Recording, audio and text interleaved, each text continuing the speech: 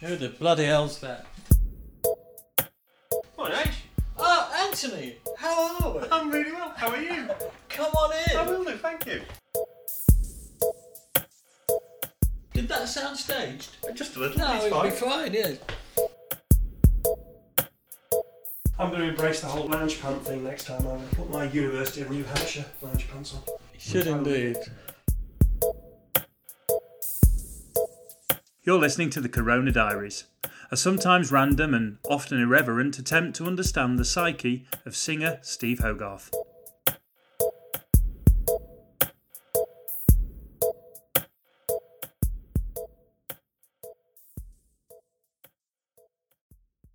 Hello and welcome to Chapter 1 to 4 of the Corona Diaries. And we've started early in case we miss anything.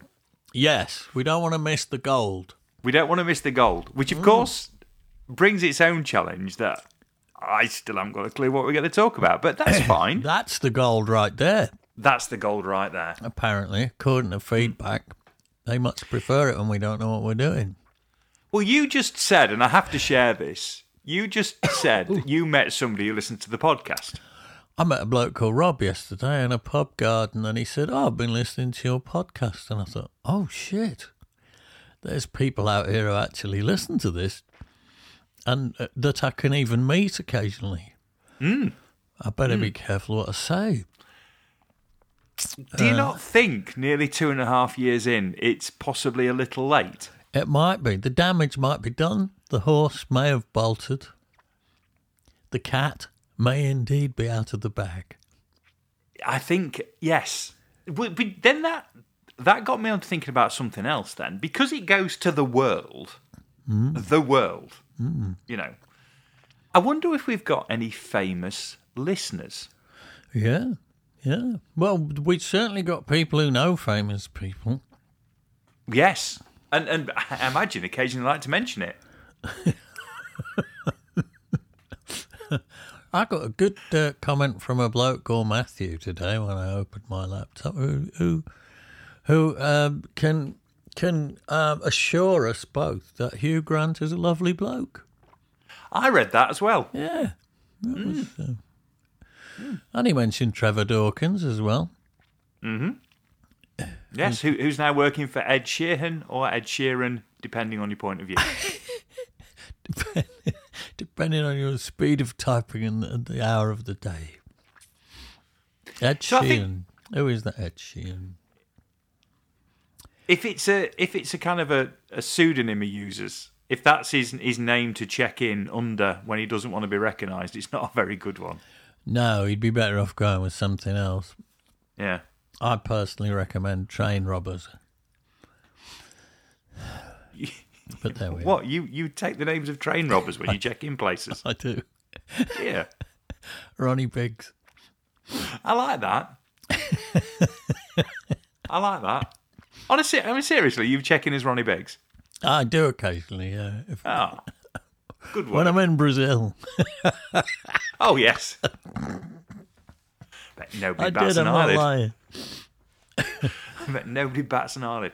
No, so if you are a listener and you're famous, then let us know. Yes, Be interested do. to know.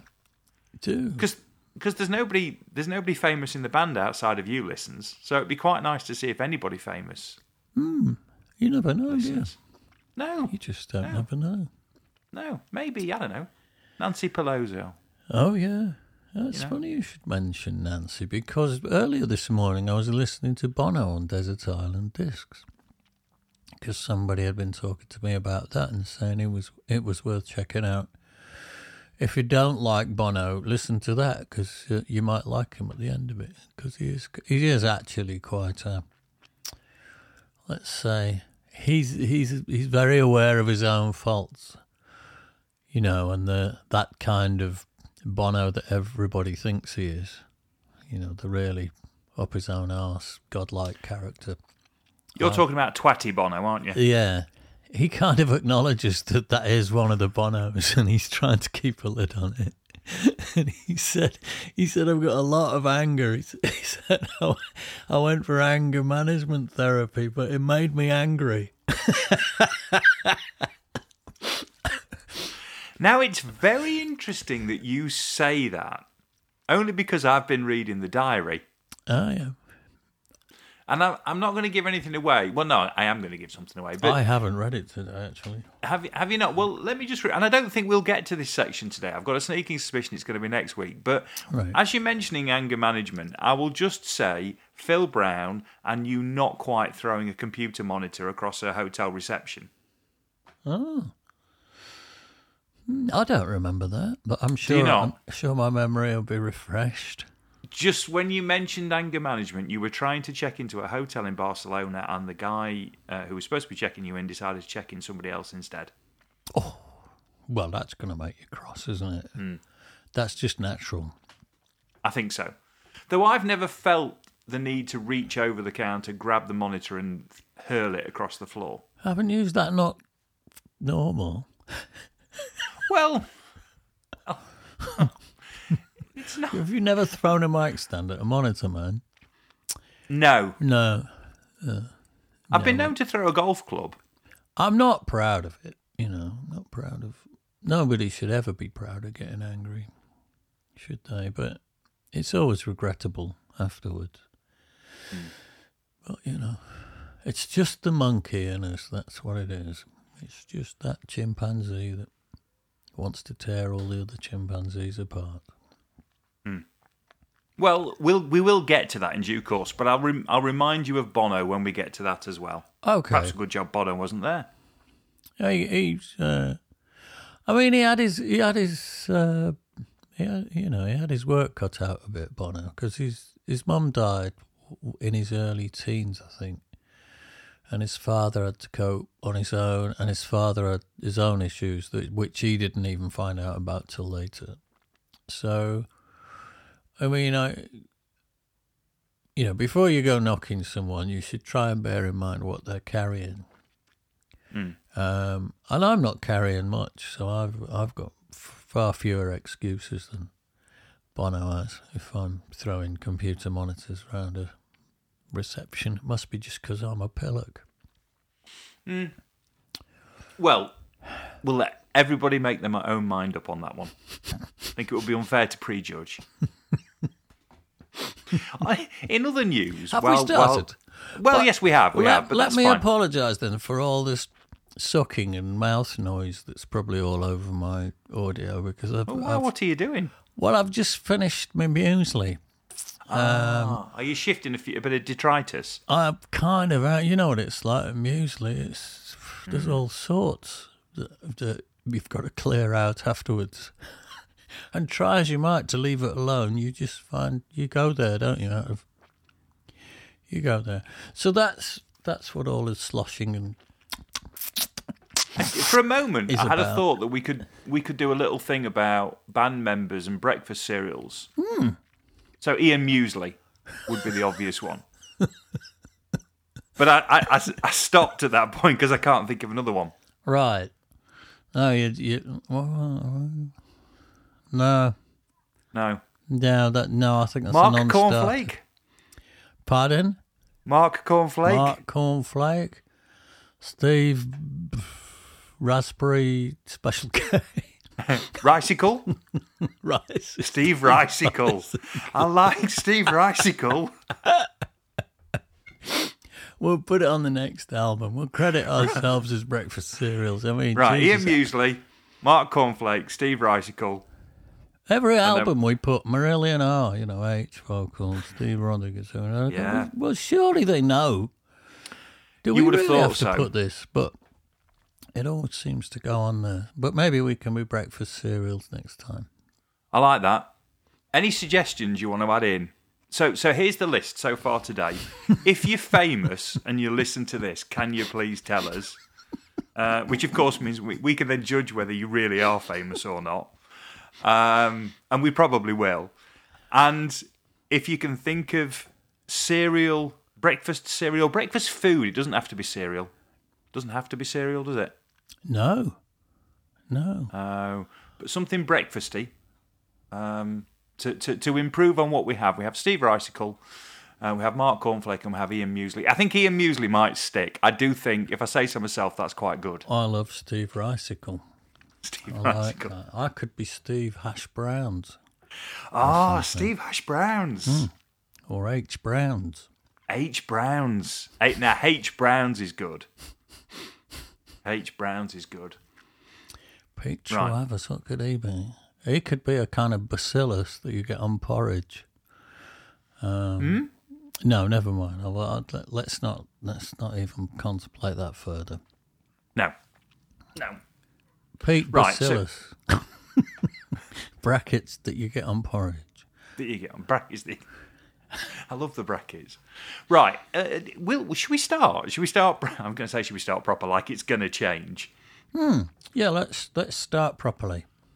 Okay. Before we start properly, have you been watching The Capture? No. What's Right. that? You must watch. It's a BBC thriller. It's all about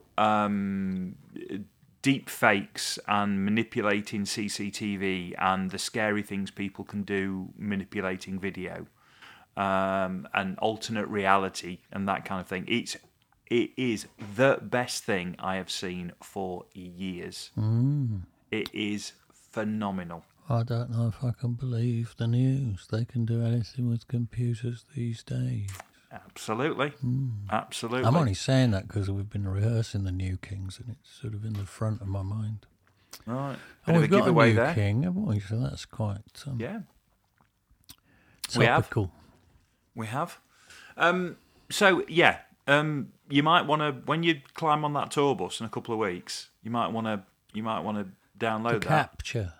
The Capture. There's Right. two series. First series, I think it's a couple of years ago. It's about an incident with a soldier, but the second series is off the charts. Noted. So I'm 3 episodes in. It's amazing. Right on Amazing. the palm of my hand. Now Right on this the palm pen of that the dog has chewed. Right. We were 4/10 of the way through Dryland, weren't we? Yes.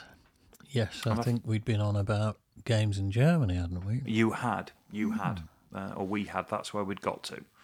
So we could do with picking up from there and see if we how far through. And I've got a sneaking suspicion, and I haven't got it up, so I'll get it up to check. But I've got a sneaking suspicion that it's India next. Oh, India, yeah. Well, I used to live in Slough for a bit. The first place Dizzy and I ever bought was in Slough. It was a sort of, what we had to do to get on the housing ladder was go to Slough because it was cheap. So we went there and we lived on the edge of Slough. Is Slough the office? Is that where the office was filmed? Probably. It's one of those, Slough's one of those places that people choose as a kind of typical rotten place. Like Basingstoke. It's not that rotten either. I mean, I was really pleasantly surprised when we moved to Slough. It's all right. I don't know what all the... I think its bad reputation is partly due to... or should I say partly owing to, because I'm a bit of a stickler for this due to thing that's taken over the language, because a train is due at 7 o'clock. Nothing is due to bad weather, owing to bad weather. So I'm a bit of a stickler for the due to, owing to thing. But owing to a slightly iffy smell on the M4, whenever you saw the sign that said Slough, it was accompanied by a bad smell, because I think there was a bit of a sewage works at that point on the M4, and I think years of people going Slough, oh Jesus, what's that? Has led to Slough having a worse reputation than it otherwise might have. So we moved. I mean, we did move to the right end of Slough, to be honest. It was the Eton end, because Eton's not far from Slough. It's only over the motorway, and Datchet, which is also very nice, which is where Darrell Way used to live.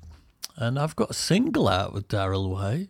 Yes, I much meant to my immense surprise. When it did, this happens quite a lot with me and you. That we'll have an episode and we'll talk away, and then something quite big will happen. Like normally on Wednesday, it's normally a Wednesday. At which point I'm thinking, he didn't mention that. Why did he not mention he'd actually got a song coming out in 2 days' time? Well, it was all a bit of a what's the word? Daryl sent me. He said, "Oh, I'm doing this. I'm writing this album about I don't know, the progress of a rock star. And would you fancy singing on it?" And he sent me a few things, and I thought, "Oh, it's not really me, this." So I sort of emailed back and said, "It's not really me, Daryl. Have you got anything a bit moodier?" And there was one moody song on the album, which is this Morpheus, which I assume is about heroin. And I thought, oh, that's much more up my street. So I sang on it really just as a thank you, because without Daryl, I probably never would have joined Marillion, and everything that's happened since probably wouldn't have happened. So I am indebted to him for preventing me joining the and for all the music that have since, and the words, of course, as well, that have since gone out in the world. So I said, yeah, I'd like to do something, just as a thank you, really. So he sent me this song, and and the words, and I had a stab at it up here in the attic, and sent it back to him, and he loved it, and he said, "Oh, it's great." He said, "Okay." I said, "Yeah, knock yourself out." And then he said, "I'm so pleased with it, I'd like to release it as the first single. Do you mind?" So I said, "Well, no, not really." So I think that was it. And the next thing, I was getting artwork and emails from managers and God knows what. So it's got a bit out of hand, like so many other aspects of my life. I think it was Vibes who said you should put that on your gravestone. It's got a little bit out of hand. I think he's actually really quite right there. Well, look at this, because I was thinking this morning, nearly 2.5 bloody years. What? We've been doing this. Is it that long now? Yeah. Blimey. I thought it was about 1.5 years. So I'm a year short. Well, 124 episodes, so a year's 52. That's 104 for 2 years. That's 20 weeks past, 6 weeks off. Well, you could, yes. A fool could have worked that out. Yes. And you did. I did. Yes. And I didn't. But that's, how's this got? This has got very out of hand. This has got completely out of hand. Yeah. Good Crooncast last week, by the way. Well, you suggested Simon's Car, didn't you? I think, in passing. Yeah, but I thought you'd maybe, have a little noodle and what have you, and, but you came back full production and everything. Well, it's only a couple of pianos. It was. Don't say that to a removal man. It was in a completely different key, so it was a bit more moody. I sound better lower these days than I ever used to. I think, which always sort of, if you place things a bit lower down, it makes them moodier. It gives them a bit more gravitas. So it was quite nice in that key, because I think originally it was probably in C and I dropped it to A or something. I was going to say something about that. What was it? Oh, somebody said someone left a note on the HGuest book. It could have been, was it Chrissy Beach? No, it wasn't Chrissy Beach. Anyway, somebody left a note on the HGuest book saying, "Who was Simon?" And I think it was two people. It was Simon Templar. It was Simon Templar's blue Volvo sports car. But it was also Simon D's White E-Type, because I don't know if you remember Simon D. He had a chat show in the 70s. No, I don't. And it was called D-Time. Check out D-Time on... he was one of these Jonathan Ross characters who just seemed to come fully formed out of nowhere. And you thought, how's he got that gig? You know, what's been going on in the back room of the BBC for him to suddenly appear like that, you know, with his own chat show? It was that actress who famously said that too. Sarah Miles was once interviewed by Jonathan Ross. And there was this thing going around about Sarah Miles drinking her own urine, which I think was one of those things that had been made up by some idiot at the Daily Mail. And he asked her about it. And instead of addressing it, she just said, Jonathan, I think the viewers would be really keen to find out how you got this job. And the air froze, you know, and went from, hey, yeah, to... so she knew something that most of us don't, and Jonathan certainly wasn't owning up. So kudos to Sarah Miles, whether or not she drinks her own urine, and if she does drink her own urine, additional kudos. But there was a similar... I digress. There was a similar chat show in the 70s called D-Time, with this guy, Simon D, who was a bit low and a bit free. And the introduction to D-Time was him screaming down the road in his convertible white E-Type Jaguar with a leggy blonde next to him with her hair blowing in the wind.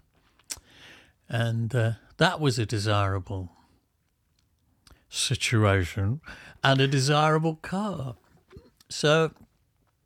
I think when I was writing Simon's Car, I was thinking about both of those cars at once because they were both cool cars. And that song was written for Eleanor Bron, who I was in love with at one point after her appearance in the Help movie. I thought she was fantastic. And so I wrote a song, I Love You More Than Mrs. Peel, and all of those sort of 60s icons. Andy Warhol's Flowers and Lou Reed's guitar, Sandy Shaw's Toes and all of that.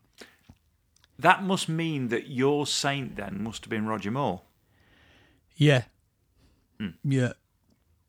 Absolutely. Because it was remade, wasn't it? Probably around about late 70s, early 80s.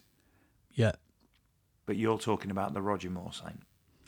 Absolutely. Yeah. The Roger Moore Saint with the Blue Estate Volvo.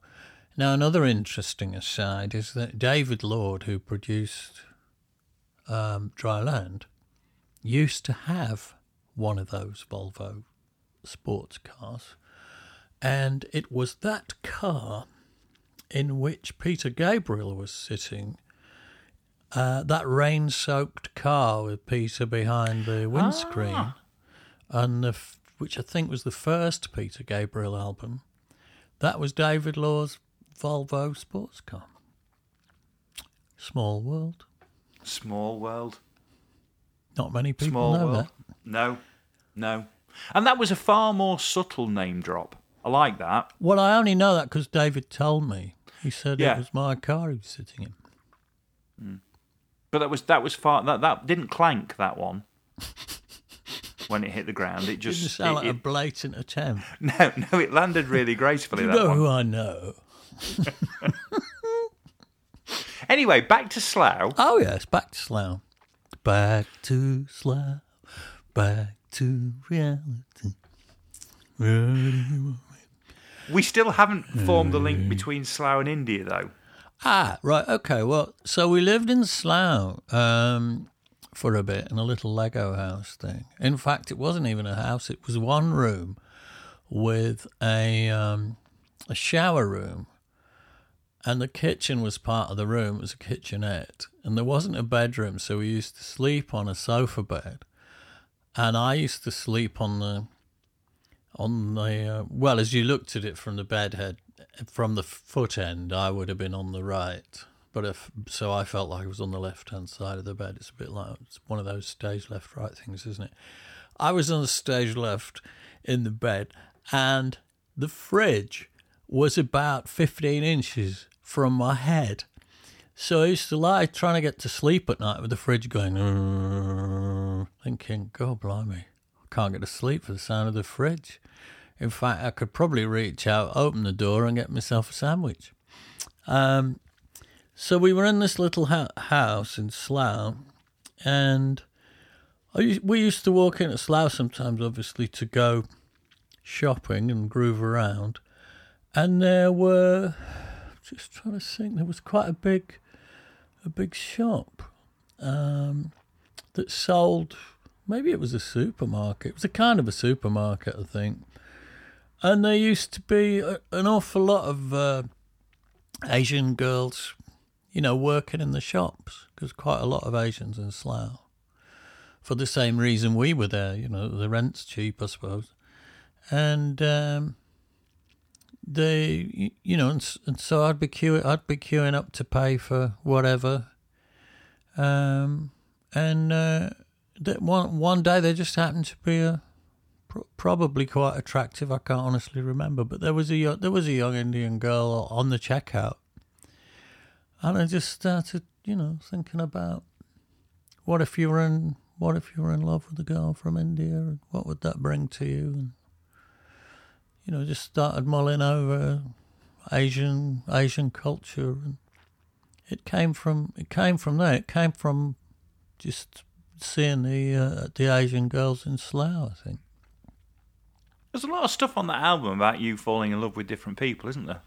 Or potentially. Well, when I was younger, I mean, I'm not nearly so bad now, but when I was younger, I had an incredibly hungry heart, Maybe everybody does at a certain age. But I could feel physical pain, looking at someone I didn't know. Very, just extremely romantic. Extremely romantic. I used to find it very hard to to mark a difference between people who were doing something for me for money and doing something for me out of the goodness of their heart. So I always fell in love with waitresses, because isn't that amazing? She just brought me a burger. Isn't that lovely? I didn't think, well, it's her job. That's what this person has to do. I couldn't help but, feel deep gratitude. Which led immediately to massively romantic notions, You're a bit like Granville falling in love with a milkwoman, aren't you? Yeah. Yeah. Though, to be fair, the milkwoman was Barbara Flynn, and she was gorgeous. I mean, I wasn't in love's probably a bit too big a word for it, but I was, very, very romantic in that sense. There's no wonder you found yourself to Big Shirts, is there? There's no wonder Big Shirts formed part of your life. That big, flouncy, no, romantic I think poet I was thing. also in love with the idea of being, a great romantic poet, drinking red wine out of a skull of an evening, and doing things that made no logical sense other than out of pure romanticism, which is a lovely ideal, really, isn't it? But it doesn't really last long in real life. Were you born 100 years too late? Yes. Well, no. Yes and no. I was born £100 million too poor. That's what I was born. Not 100 years too late. I'm just thinking, if I'd been born 100 years earlier, I'd have probably been a swineherd. I'd have been covered in shit and living out in the cold. So no. No. I was born 100 years too poor, I think. Right. That was it. Right. I would have loved to have just, been Lord Byron and flouncing around in a big shirt and round Newstead Abbey and Italy, drinking wine out of skulls, composing poetry and eloping with even wilder women. Newstead Abbey was very close to where I grew up. It's not that far away from where you grew up. My mum took me to Newstead Abbey when I was a kid, and they had peacocks. And I thought I said, Mum, there's a bird over there with no head. And all you could see, it was fanning its feathers out. You could only see its arse. And I thought that was the whole bird. I thought it was some kind of a creature that only had a back end and legs. That's a lovely idea. In one respect, I mean, it's deeply troubling in another. That's what I remember about Newstead Abbey, and it was only years later I found out that it was the seat of Lord Byron. For me, it had always just been a place I went to with my mum with these strange creatures that turned out to be peacocks in the end. These headless, big-arsed birds. We've all run into a few of them on a Saturday night. I'm sure that's got to be the definition in the Oxford Dictionary of peacock, hasn't it? Headless, big-arsed bird.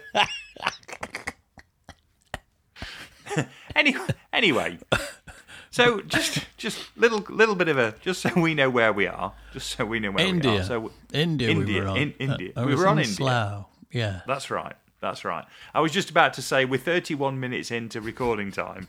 We've managed one track on the album. Yeah.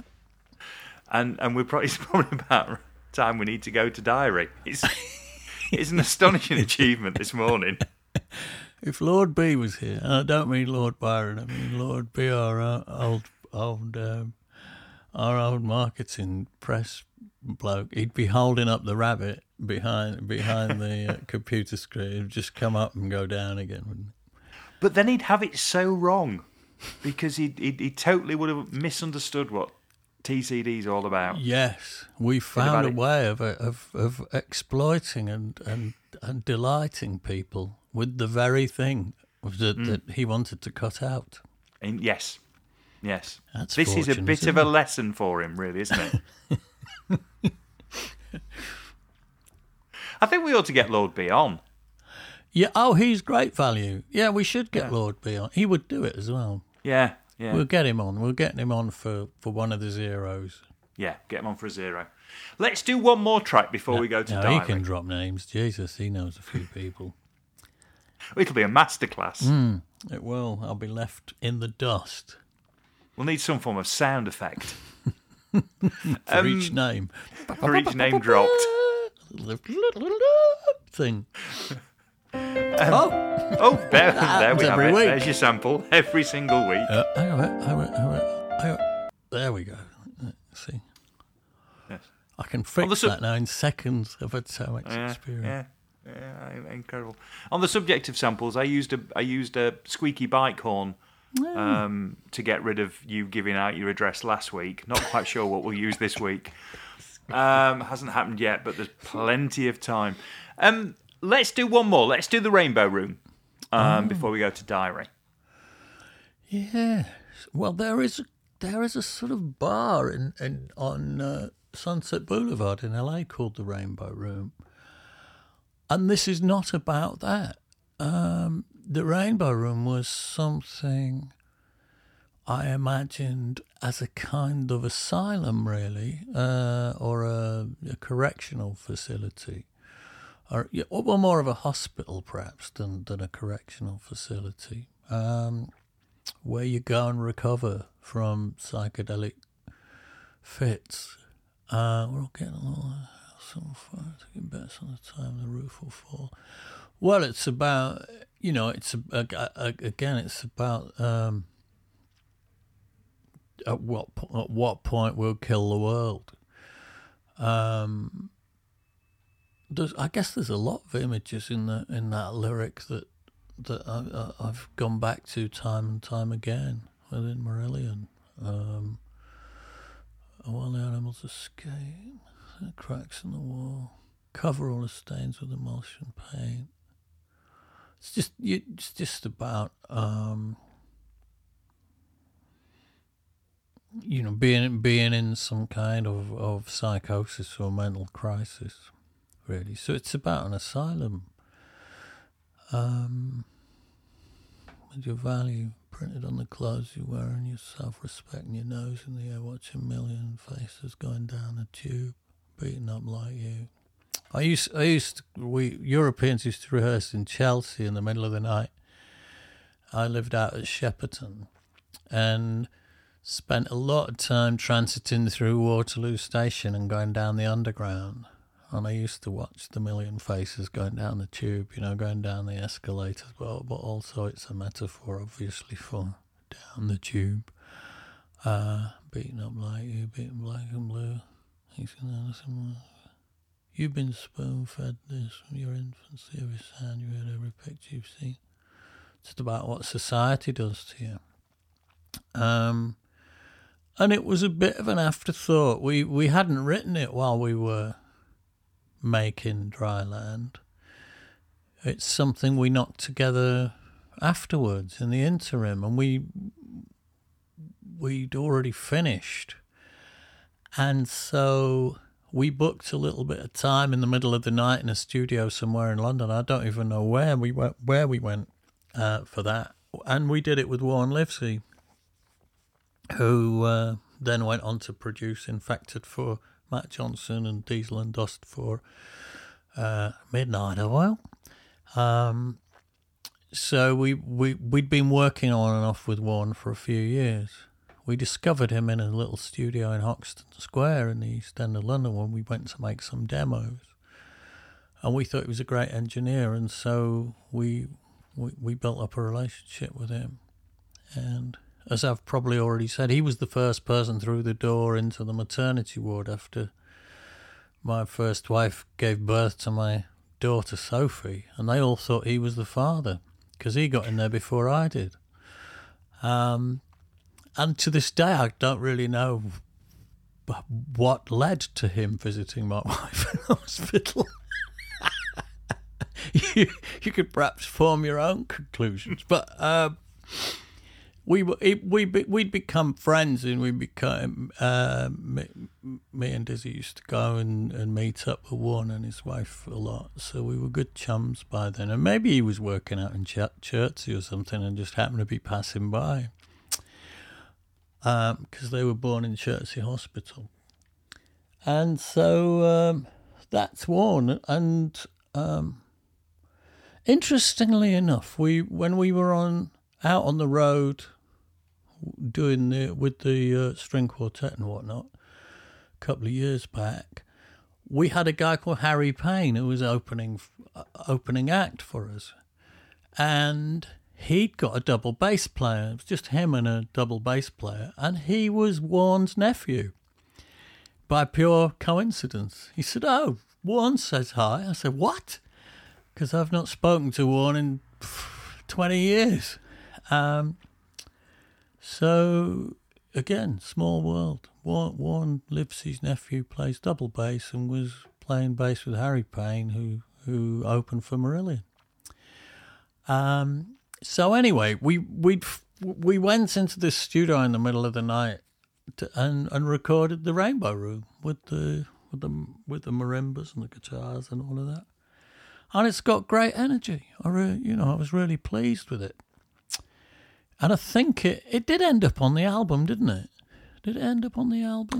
Well, according to Wikipedia, it's in the listing. I haven't checked the album itself in terms of got it off the shelf. I'm going with the Wikipedia listing.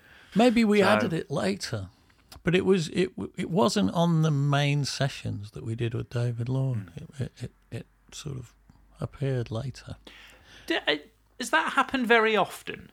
Well, that happened with Ice Cream Genius and The Last Thing. We'd finished the album, and then I had this song left over called The Last Thing that maybe it was just before we finished the album. Richard Barbieri, Dave Gregory were still in the studio at the Racket Club, and I'd got a drum machine, and I was knocking together the last thing, and I said, "You don't just fancy going out, and we'll try and, you know, have a whack through this, see what emerges."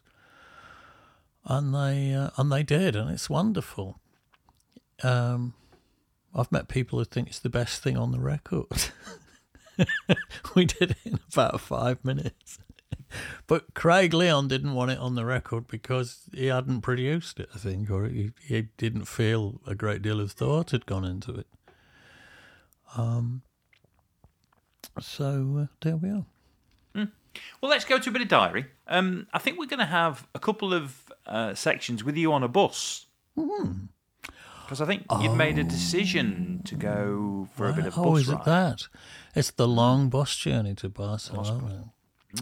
I was having a lot of marital strife at that point, and I think I would sort of seize any opportunity to get out, and so the bus was going down to Barcelona without anybody on it, and the band were flying in, and I asked the bus company if they'd mind if I went too, and they said, "Well, you can, but."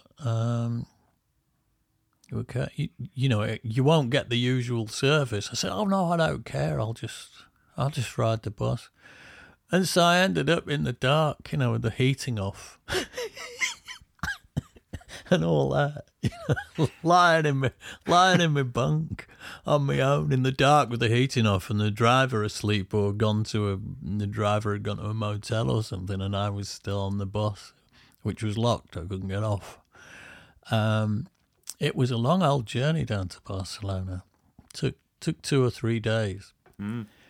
I did read it this morning thinking, he didn't think this through, did he? No, I didn't. It got out of hand.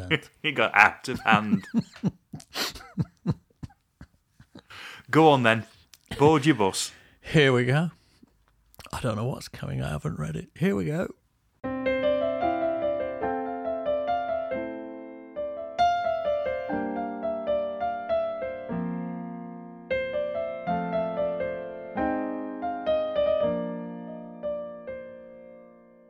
Tuesday, 22nd of November. Bus. Slept well, but woken at 11:30 by the phone ringing. Thought it might be further crisis at home, so leapt out of bed to answer it. It was Mark, who thinks he's left his passport in his suitcase. Of course, he's in England and is supposed to be flying to Barcelona this morning. He wanted me to have a look in his suitcase to see if his worst fears are correct. I telephoned Eddie to ask if he can stop the bus at the next possible place so that I can haul his suitcase out of the bay, luggage area beneath the back lounge, and have a look. The phone call from Mark used up the last few pounds of credit on my phone, and I spent the next 20 minutes trying and failing to re-credit it. Eddie stopped the bus at the next junction, and I prepared to brave the cold and go and rummage in the bus bay. When I opened the door, Eddie was standing there saying he'd had a call from the UK and Mark has now found his passport. Apparently he'd had it all along. Sigh. Still, I can't talk. I do that kind of shit all the time.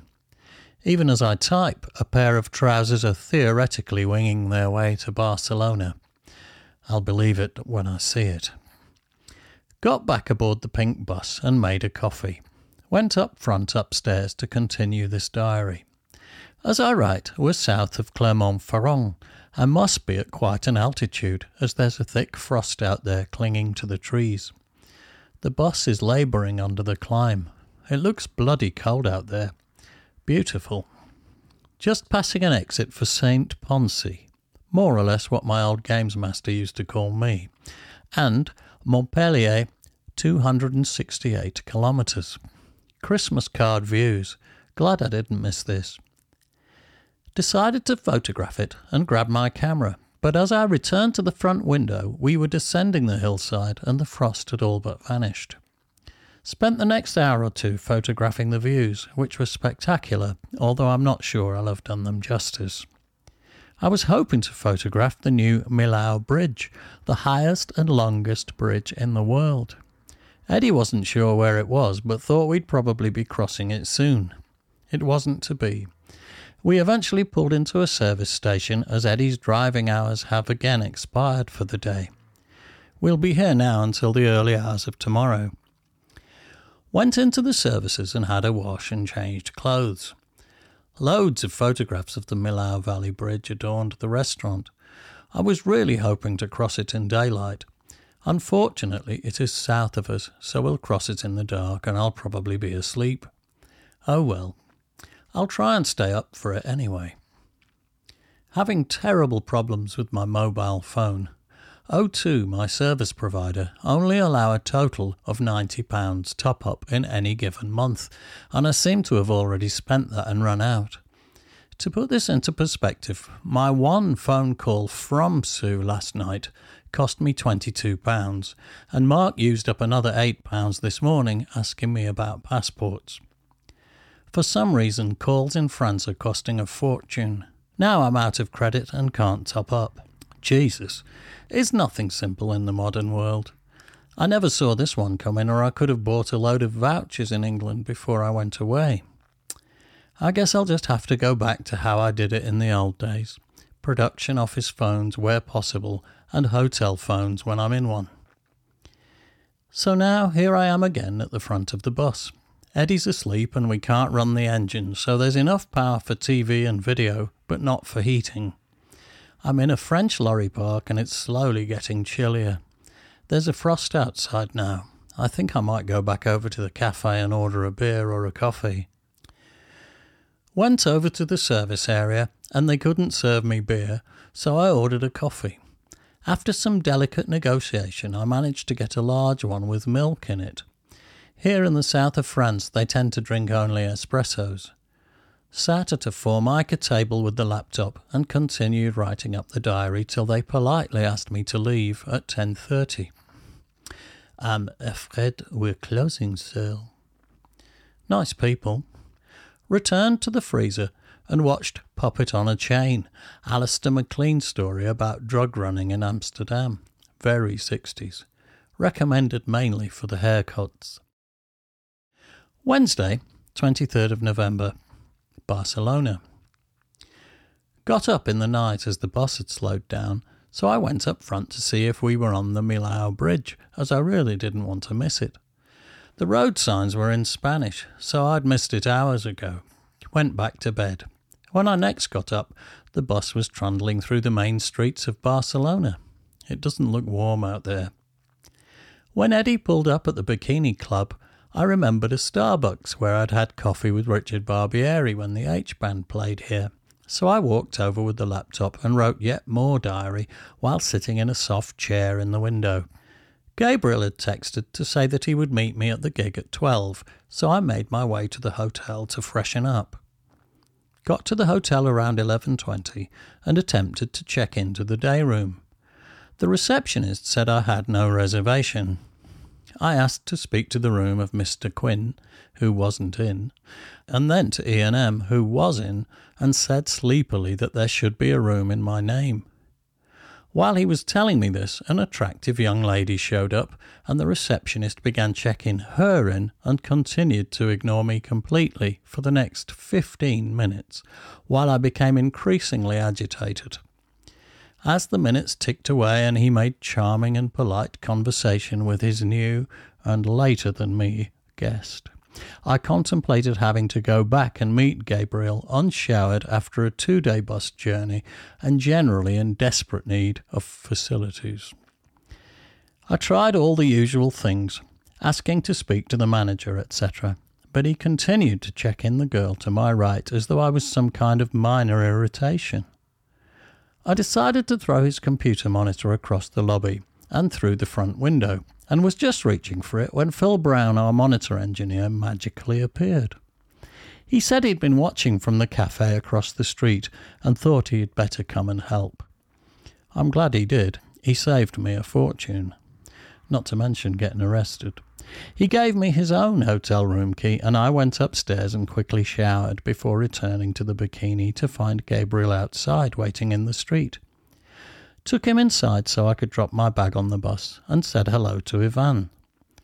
Took a taxi across town with Gabriel to a recording studio to meet Kit Flus, the most famous keyboard player in the whole of Spain. He is also doing the charity gig in December, and he's going to play the piano while I sing Silent Night in Catalan. Gabriel had arranged a meeting so that we could decide which key would suit my voice best. Made our way into the studio and met Mr. Kit Flus, who seemed very nice and didn't speak a word of English. At length we settled upon C sharp.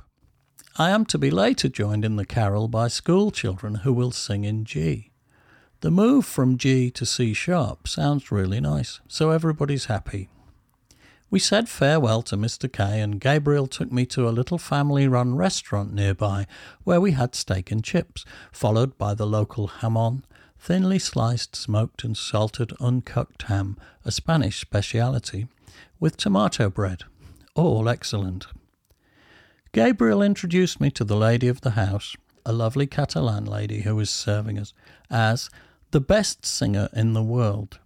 She knows he's running the Palo Sant Jordi, the biggest gig in Barcelona, frequented by U2, Madonna, Santana, Elton John, and all the huge Latin American and Spanish stars I've never heard of.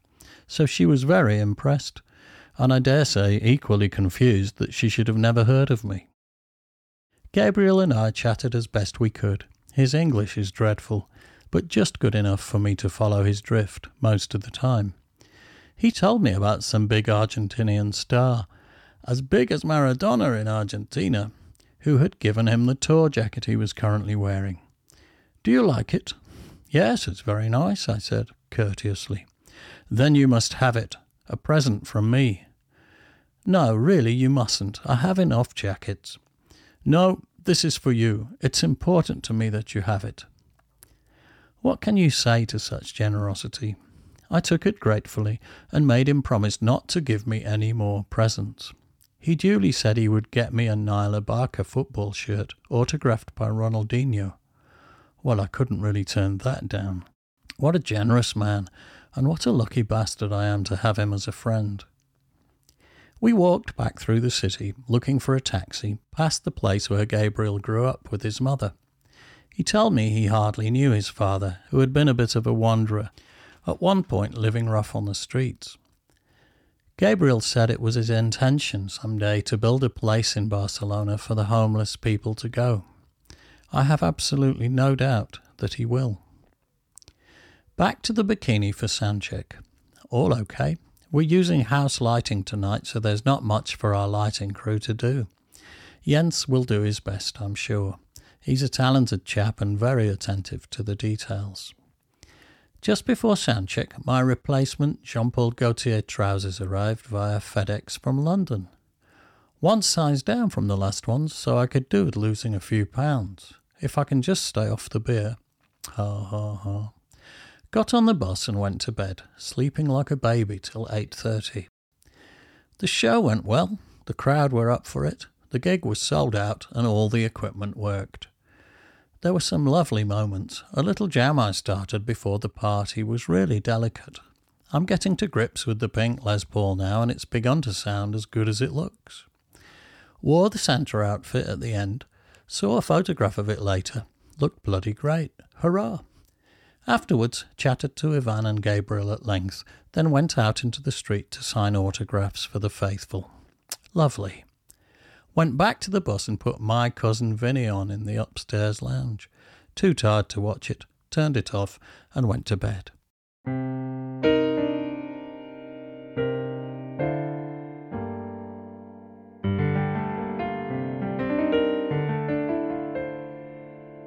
And we're back! Hey! We were just having a little bit of a giggle about the fact that we've done 40 minutes there of literally I don't know what, but who cares? It's TCD. Yes, well, I think there's some interesting pearls and facts, some of which have been said before, but perhaps a few new ones were dug out. Perhaps a few new ones. Grammar. Well, you've not read the diary, so I'm careful that we don't... I don't know why I'm being careful we don't repeat ourselves. We repeat ourselves most weeks on the diary, but it's a lovely couple of extracts, I have to say. Particularly with the fact you were desperate to see that bridge, which you never actually got to see. No, that enormous bridge. That enormous bridge. Yeah, I missed it in the end, I think. And you I think clearly we'd gone weren't over it before, you know. You had. Because you couldn't read the signs. You had. But also, with something you said earlier on about, I used to fall in love with waitresses just for bringing me something. I'm not convinced the people who served you in that French cafe you fell in love with. if I'm being honest. So it's just that endearing vision of you in your clothes with your bathrobe on, trying to keep warm in a pitch black bus. Yeah, with the heating off. It was cold. And the driver was either asleep or he'd gone, you know. And I guess he wasn't going to leave the engine running anyway. So they can get very chilly if it's chilly outside, which it was. I think we were up in the Pyrenees or somewhere. You said you were high up.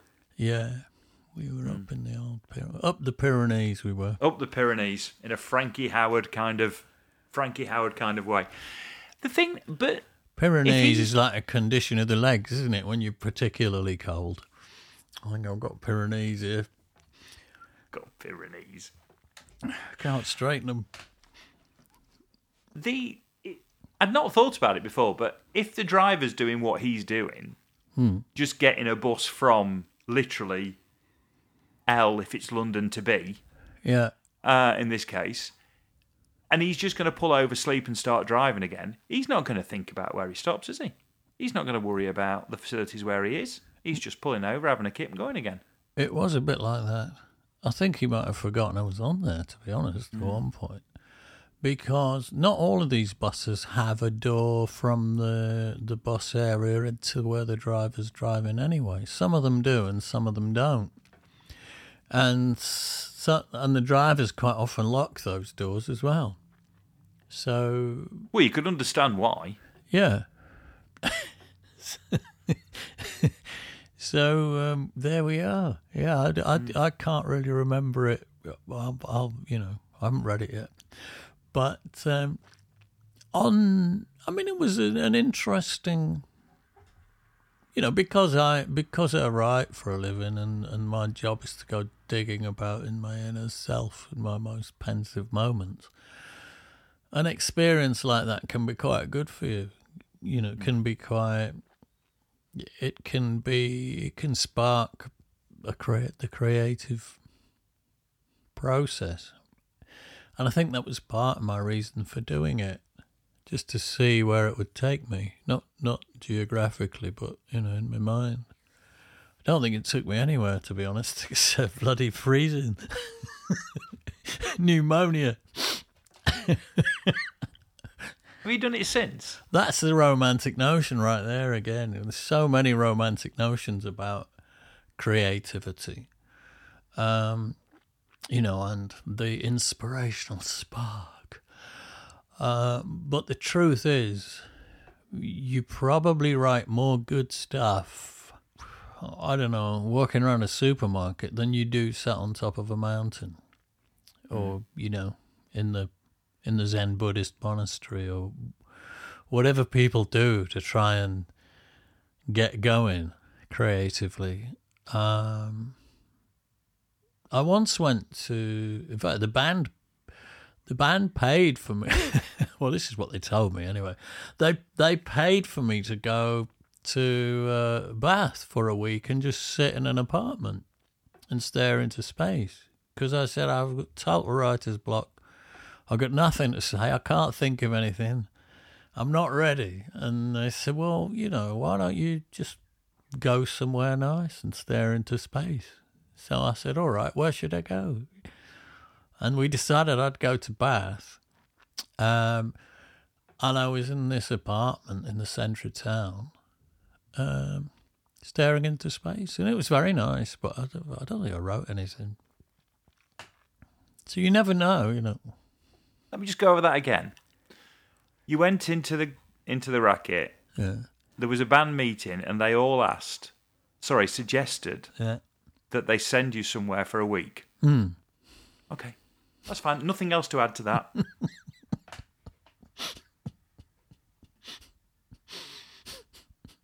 Yeah, I know how it looks. Well, what I did try and ask you earlier on. Have you done the bus thing again? Have you again felt the need to go? Oh, well, I'll go and have a couple of days on the bus on my own. No, but I've often thought if ever I made any properly serious money, I would do that. I'd rent myself a tour bus and go and groove around Europe. Just like being on tour, but without having to do the shows. It'd be great fun.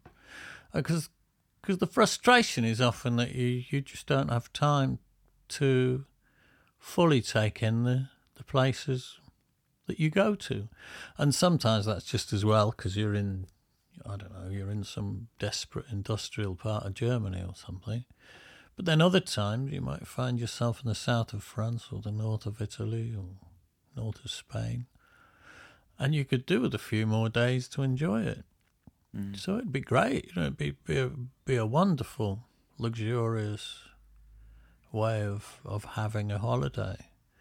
Would be to take a rock and roll tour bus across Europe, stop for 2 or 3 days and then get back on, climb into bed and wake up in some other amazing place, Oh, I'm in Antibes. Oh, how lovely.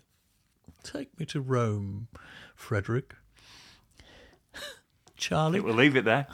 All right, Age. Take me to Rome, Charlie.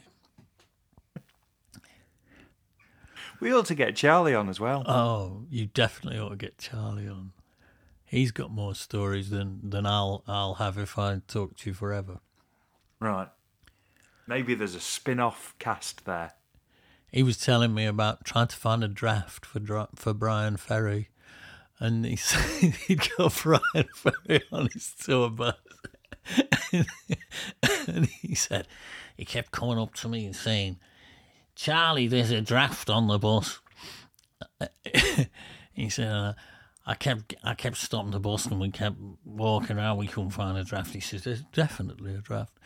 He said, so in the end, he had me with a candle on my hands and knees, crawling up and down, trying to find this draft. The thought of this enormous scouser on his hands and knees with a candle with Brian Ferry just creased me up. Try over there. Try slightly to the left. Is that it? No. Oh, maybe it's over here. I can't do a Brian Ferry impression. No. Maybe it's over here.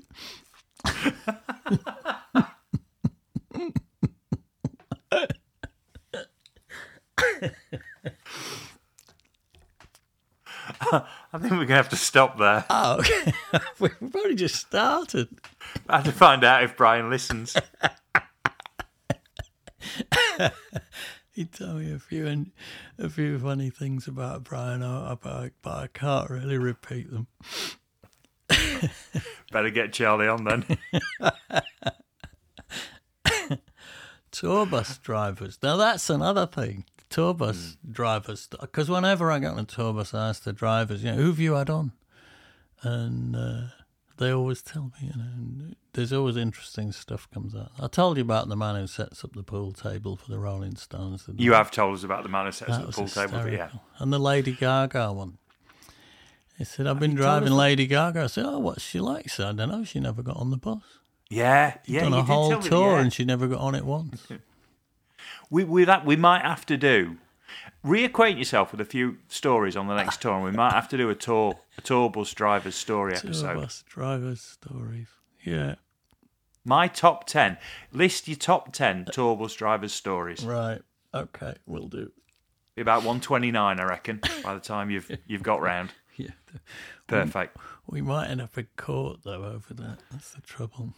Well, technically you might end up in court, but that's fine. That's fine. I'll come with you for moral support. And to see if there's any content we can wring out of it. I blame Ant, my lord, for asking me the question. Yeah, it's not gonna fly. It's just not gonna fly. I'm feeling fairly smug about that. Right. We'll see you all. Bloody hell, it's 125 next. Oh. Right. Oh. Will you be on the road by then? When do you start? Is it the week after next or? No, it's next week. Next week, that's what I mean. Well, It's next Monday Glasgow's- we don't know where we're going to be because we're supposed to be in Glasgow next Monday, and we don't know if they're going to blow that out because of the Queen's funeral.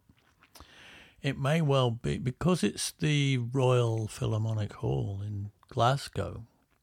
Out of respect to the word royal, they might not want to have a lot of low-life rock and roll going on when people should be at home weeping. So It might go dark.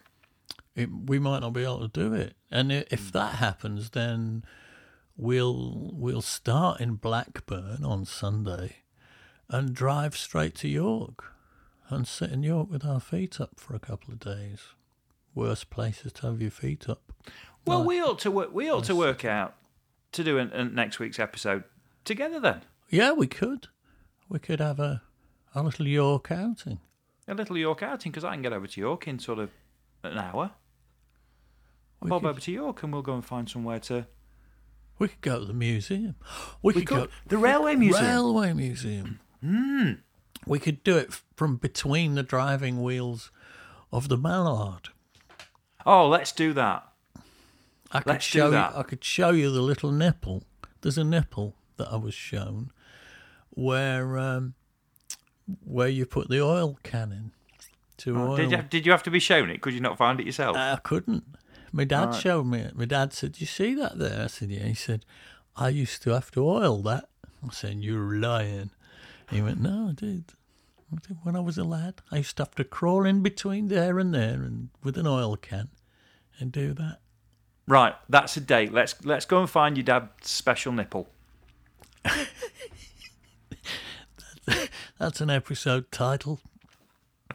That's actually a podcast run in of itself, I reckon. Dad's special nipple. In which case, I'll see you in York. Okay then. Okay, in amongst the steam engines, man. Yeah, man. Train spotting. I love the Railway Museum. Me too. The Evening Star. That's in there, isn't it? With all the driving wheels and all of that. Isn't there something Harry Potter in there as well? Oh, they? Well, Isn't- probably isn't- have in more recent yeah. time. I've not been for years. Have we finished? Or are we Well, we still ought to going? finish. Actually, we're still going. We haven't. okay. We haven't actually said. There's a point we could have stopped, but we might still be. Who knows? It's hard to know. Are you still there, folks? Are you still listening? Are you there? Are you still there? Haven't you got homes to go to? Yes. Haven't you got headphones to take off? Right. Go on then. Let's stop there. Let's say ta-ta. Thank you for listening. I'm just going to board the Puffing Billy, and I'll see you next week.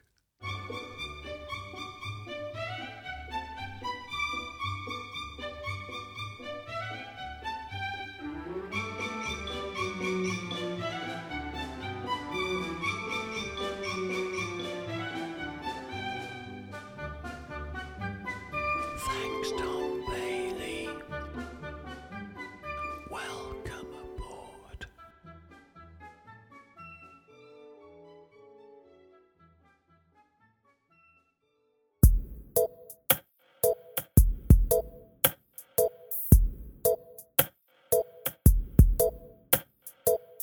Thanks for listening to the Corona Diaries. It featured Steve Hogarth with the insights and me, Ant Short, with the questions. If you enjoyed the podcast, please consider subscribing and maybe leaving a review, as this will help others find it. You could even share with other like-minded souls, should the mood take you. This has been an A Short Stories production.